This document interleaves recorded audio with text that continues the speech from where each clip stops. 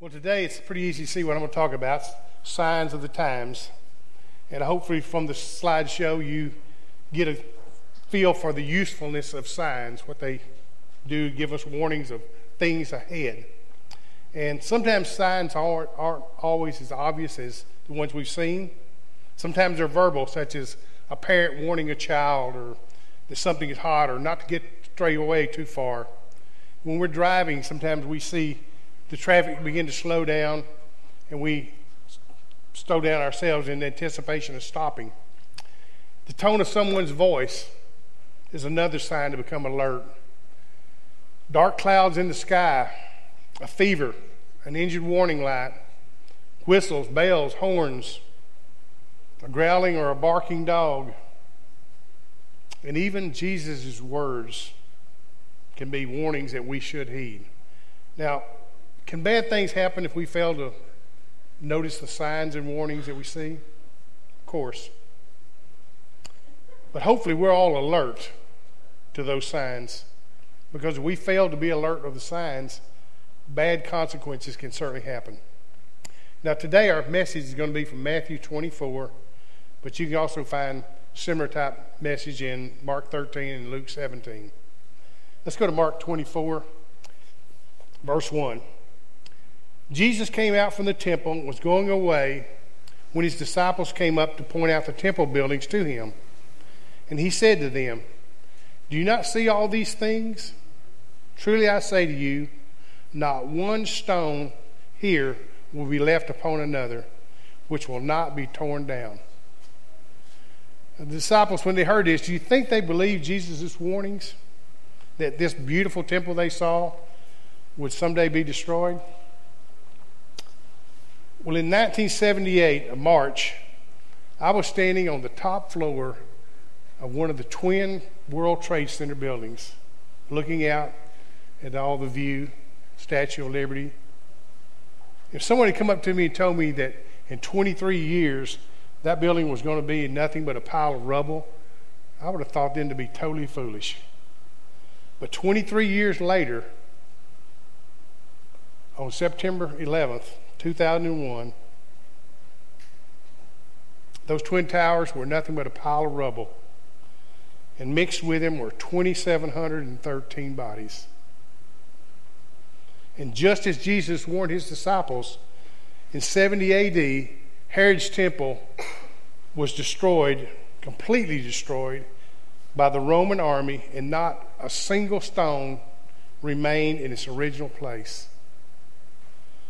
You know, it isn't always easy to see signs and warnings, and sometimes it's even more difficult to heed them. But if you do not, bad things can occur. Verse 3 said, as he was sitting on the Mount of Olives, the disciples came up to him privately, saying, "Tell us when these things will happen, and what will be the sign of your coming and of the end of the age?" And Jesus answered and said to him, "See to it that no one misleads you. For many will come in my name, saying, 'I am the Christ,' and will mislead many." Now, Jesus' first warning is that many will declare themselves to be the Messiah or try to act and imitate him. And history has shown us that men have done this throughout the ages. They've tried to make themselves gods. They begin with Julius Caesar, Adolf Hitler as an example, Charles Manson, and even today there's people in churches who have replaced God's word with their own word. Cults exist in large congregations. They follow charlatan preachers who disgrace the word of God for their own purposes. The sad part of about this is it's not going to get any better. It's only going to get worse. People follow these false leaders because it suits their own purposes and their lifestyles. Verse 6 says this, Jesus is speaking again. He says, "You will be hearing of wars and rumors of wars. See to it that you're not frightened. For these things must take place, but that is not yet the end. For nation will rise against nation, and kingdom against kingdom, and in various places there will be famines and earthquakes." So Jesus also warns us not to be afraid when we hear the rumors of wars and actual wars. You know, in the last 20 or 30 years, we're very familiar with that. He says, nations and kingdoms will always oppose each other. They will oppose each other over things like politics, power, and even religion. We see this all across the world today. And even this year in America, as we face pandemic, racial, social, and political issues. Jesus also warns us of earthquakes and famines where one leads to the other. And earthquakes are happening everywhere, even in rare places where they've never happened in recorded history. An example, on September the 5th of this year, there were 17 earthquakes registering 2.5 or larger worldwide, 17 in one day. And there were 2 in Texas, one on the 4th and one on the 5th.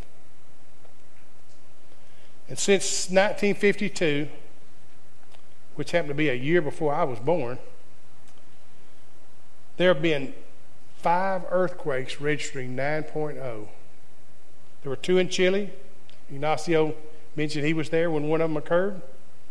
1 in Alaska, 1 in Indonesia, and 1 in Japan. Now, to give you an example, an earthquake of 9.0 compared to an earthquake of 7.0, and usually we're thinking of massive earthquakes at 6.0, an earthquake of 9.0 is 100 times greater than a 7.0 and 1,000 times greater than a 6.0. So these are massive earthquakes. Also, from earthquakes, they cause landslides, mudslides, tsunamis.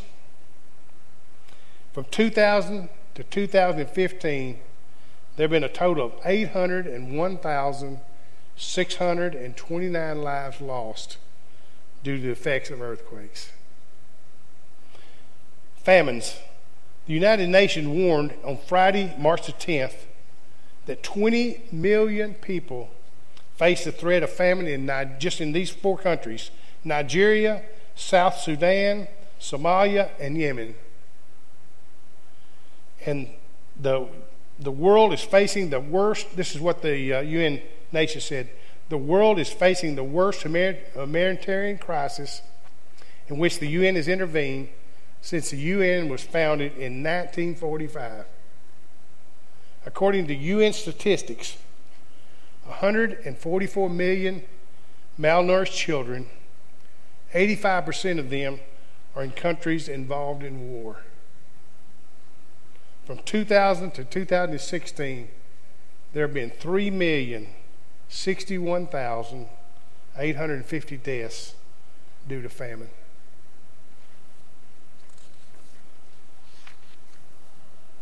Verse 8, Matthew 24 says this: "But all these things are merely the beginnings of birth pangs.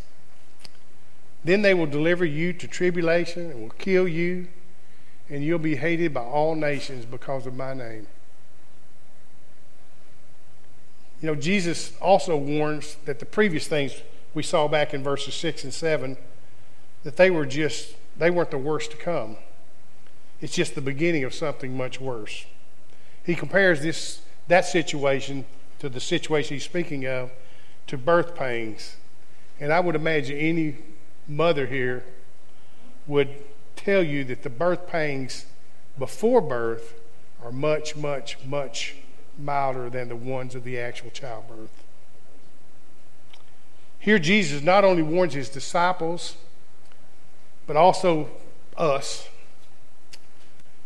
the ones who have not prepared for these signs or not paying attention to them, that persecution and even death will be the result when a real tribulation time comes. Verse 10, Jesus is continuing speaking. He says, "At that time, many will fall away and will betray one another and hate one another. And many false prophets will arise and will lead many. Will mislead many. Because lawlessness is increased, most people's love will grow cold. But the one who endures to the end, he will be saved. This gospel of the kingdom shall be preached in the whole world as a testimony to all the nations, and then the end will come. Jesus tells us that near and during the time of tribulation, people will turn against each other in hatred and betrayal. This sounds a lot like today's U.S. politics. Again, Jesus refers to those who lead others away from the truth of the gospel. In 1 John 4, verses 1 through 3, he also warns and describes false prophets. It says, "Beloved, do not believe every spirit, but test the spirits to see whether they're from God.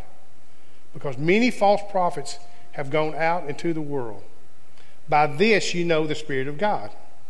Every spirit that confesses that Jesus Christ has come in the flesh is from God. And every spirit that does not confess Jesus is not from God. This is the spirit of the Antichrist, of which you've heard that is coming, and now is already in the world."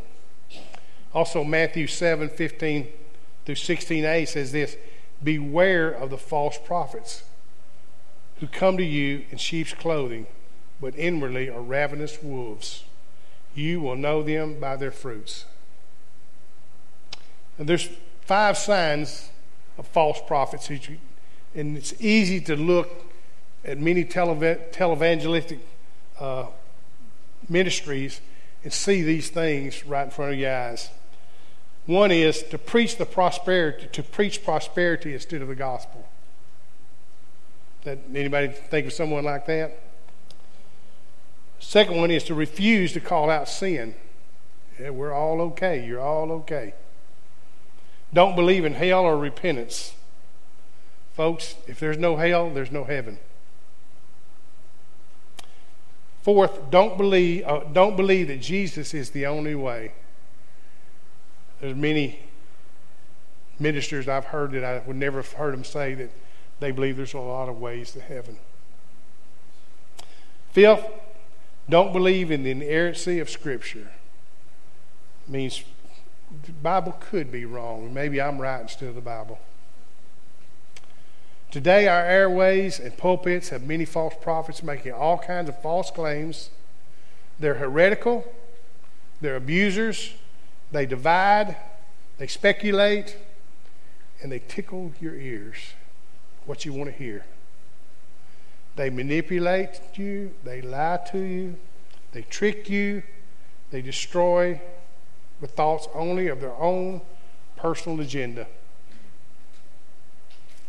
The truth, if it accidentally occurs, is purely accidental. Teaching God's word is only a ploy for their own personal gain. They may or may not know that they're serving Satan, but they are. And regardless of their smooth talk, they're false prophets. However, there are also pastors who teach and preach the death, burial, and resurrection of Jesus Christ. This is the gospel. And if the false prophets stay away from that message like it's the plague. Then Jesus tells us also that lawlessness will increase. Kind of reminds me of today. And as a result, love for our fellow man and woman will decrease. I wish this wasn't true, but every day the headlines scream it. But Jesus tells us that those who hold on to the truth of the gospel will not perish. When he speaks of the gospel reaching the whole world, we know that was one of the last commands that Jesus said, to go and share the gospel with the world. I don't think mankind will ever make that, will include that, will make that completion. But in Revelation 14, verses 6 through 7, an angel declares the gospel to the entire world during the end of the Great Tribulation. Now, from other biblical other sources, I'd like to mention some more about end-of-time signs. They're not mentioned directly in what we've talked about. The most important sign, which is called a super sign, was the Jews returning to Israel. This is pointing to Christ. It's a regathering of them. And this began in 1948. Now, not many people here were born in 1948. But in 1948, Israel was made a state again. And they became from all across the world.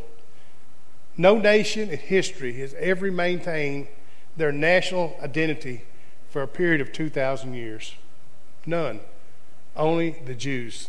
Only the nation of Israel.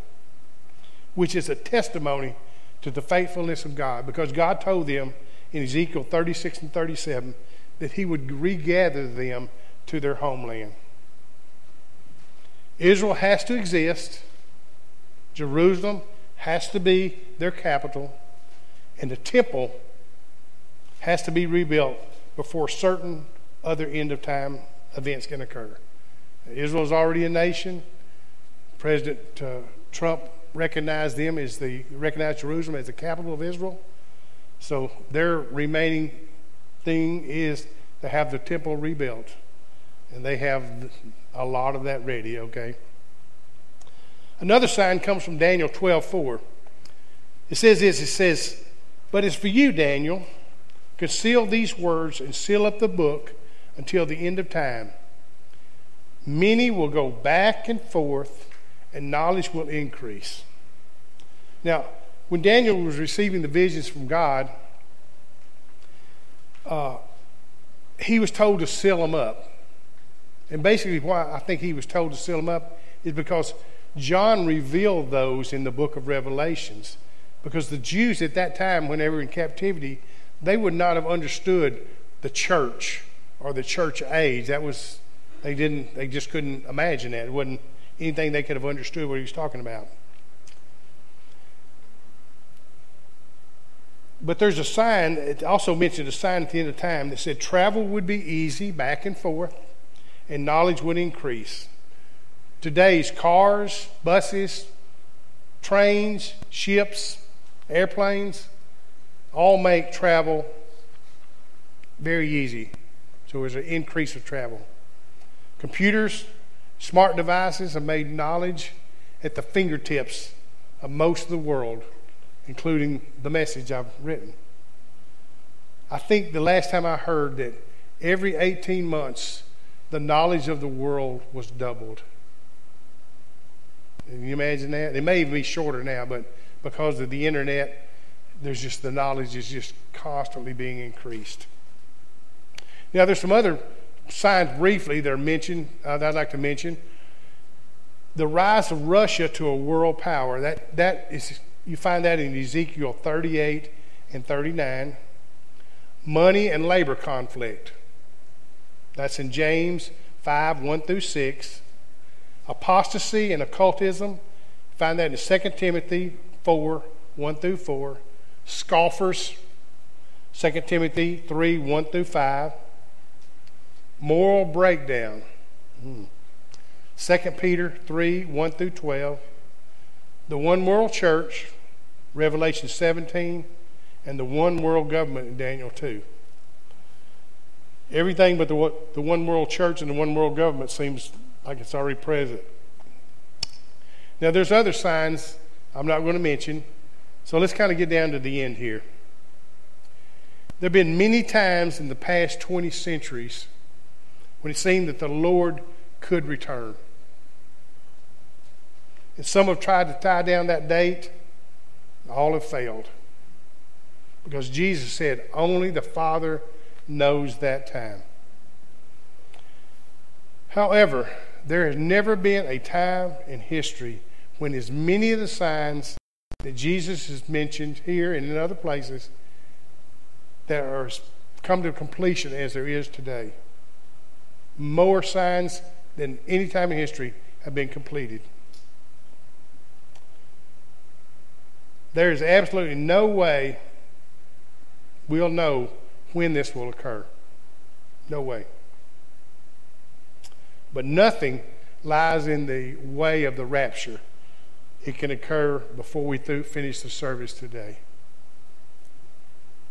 There are modern day true prophetic pastors who are telling their congregation this message. Be ready, because Jesus can come suddenly, and once he comes, those who did not prepare and heed the warnings will face the most difficult time in mankind's history. I believe Pastor Alex spoke a week or so ago about the parable of the 10 virgins. That's a perfect example of what he's saying. We have to be ready. We have to pay attention to the signs.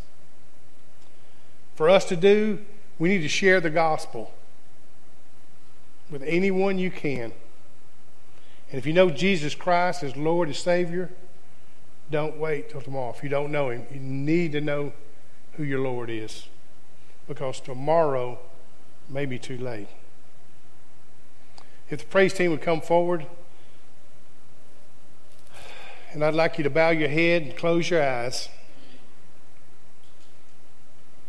I'm sure that most of you have noticed that 2020 has been a very unusual year. Not only has the pandemic infected millions, killed hundreds of thousands, and drastically changed our day-to-day lives, but have you also noticed the strange number of hurricanes and tropical storms and flooding that America has experienced? What about the fires that have scorched millions of acres, and they still rage in California and other western states? Unrest, anger, hatred is widespread in many cities in America. In Africa, parts of Asia, and I've heard South America, have been infested by billions of locusts. Crop damage is so great that famine is undoubtable. So why is all this occurring now? America has continued to push God against God, whom our nation was formed to follow. God has warned us, and is still warning us to turn back to him. If we ignore him, we will be judged. It's time for all the believers to kneel in prayer, ask for forgiveness, and repent of our sins. We need to pray not only for ourselves, but our families, our church families, for the lost, and also for our nation. God is slow to anger, but he is a just God. Oppose him, and we will not like the consequences.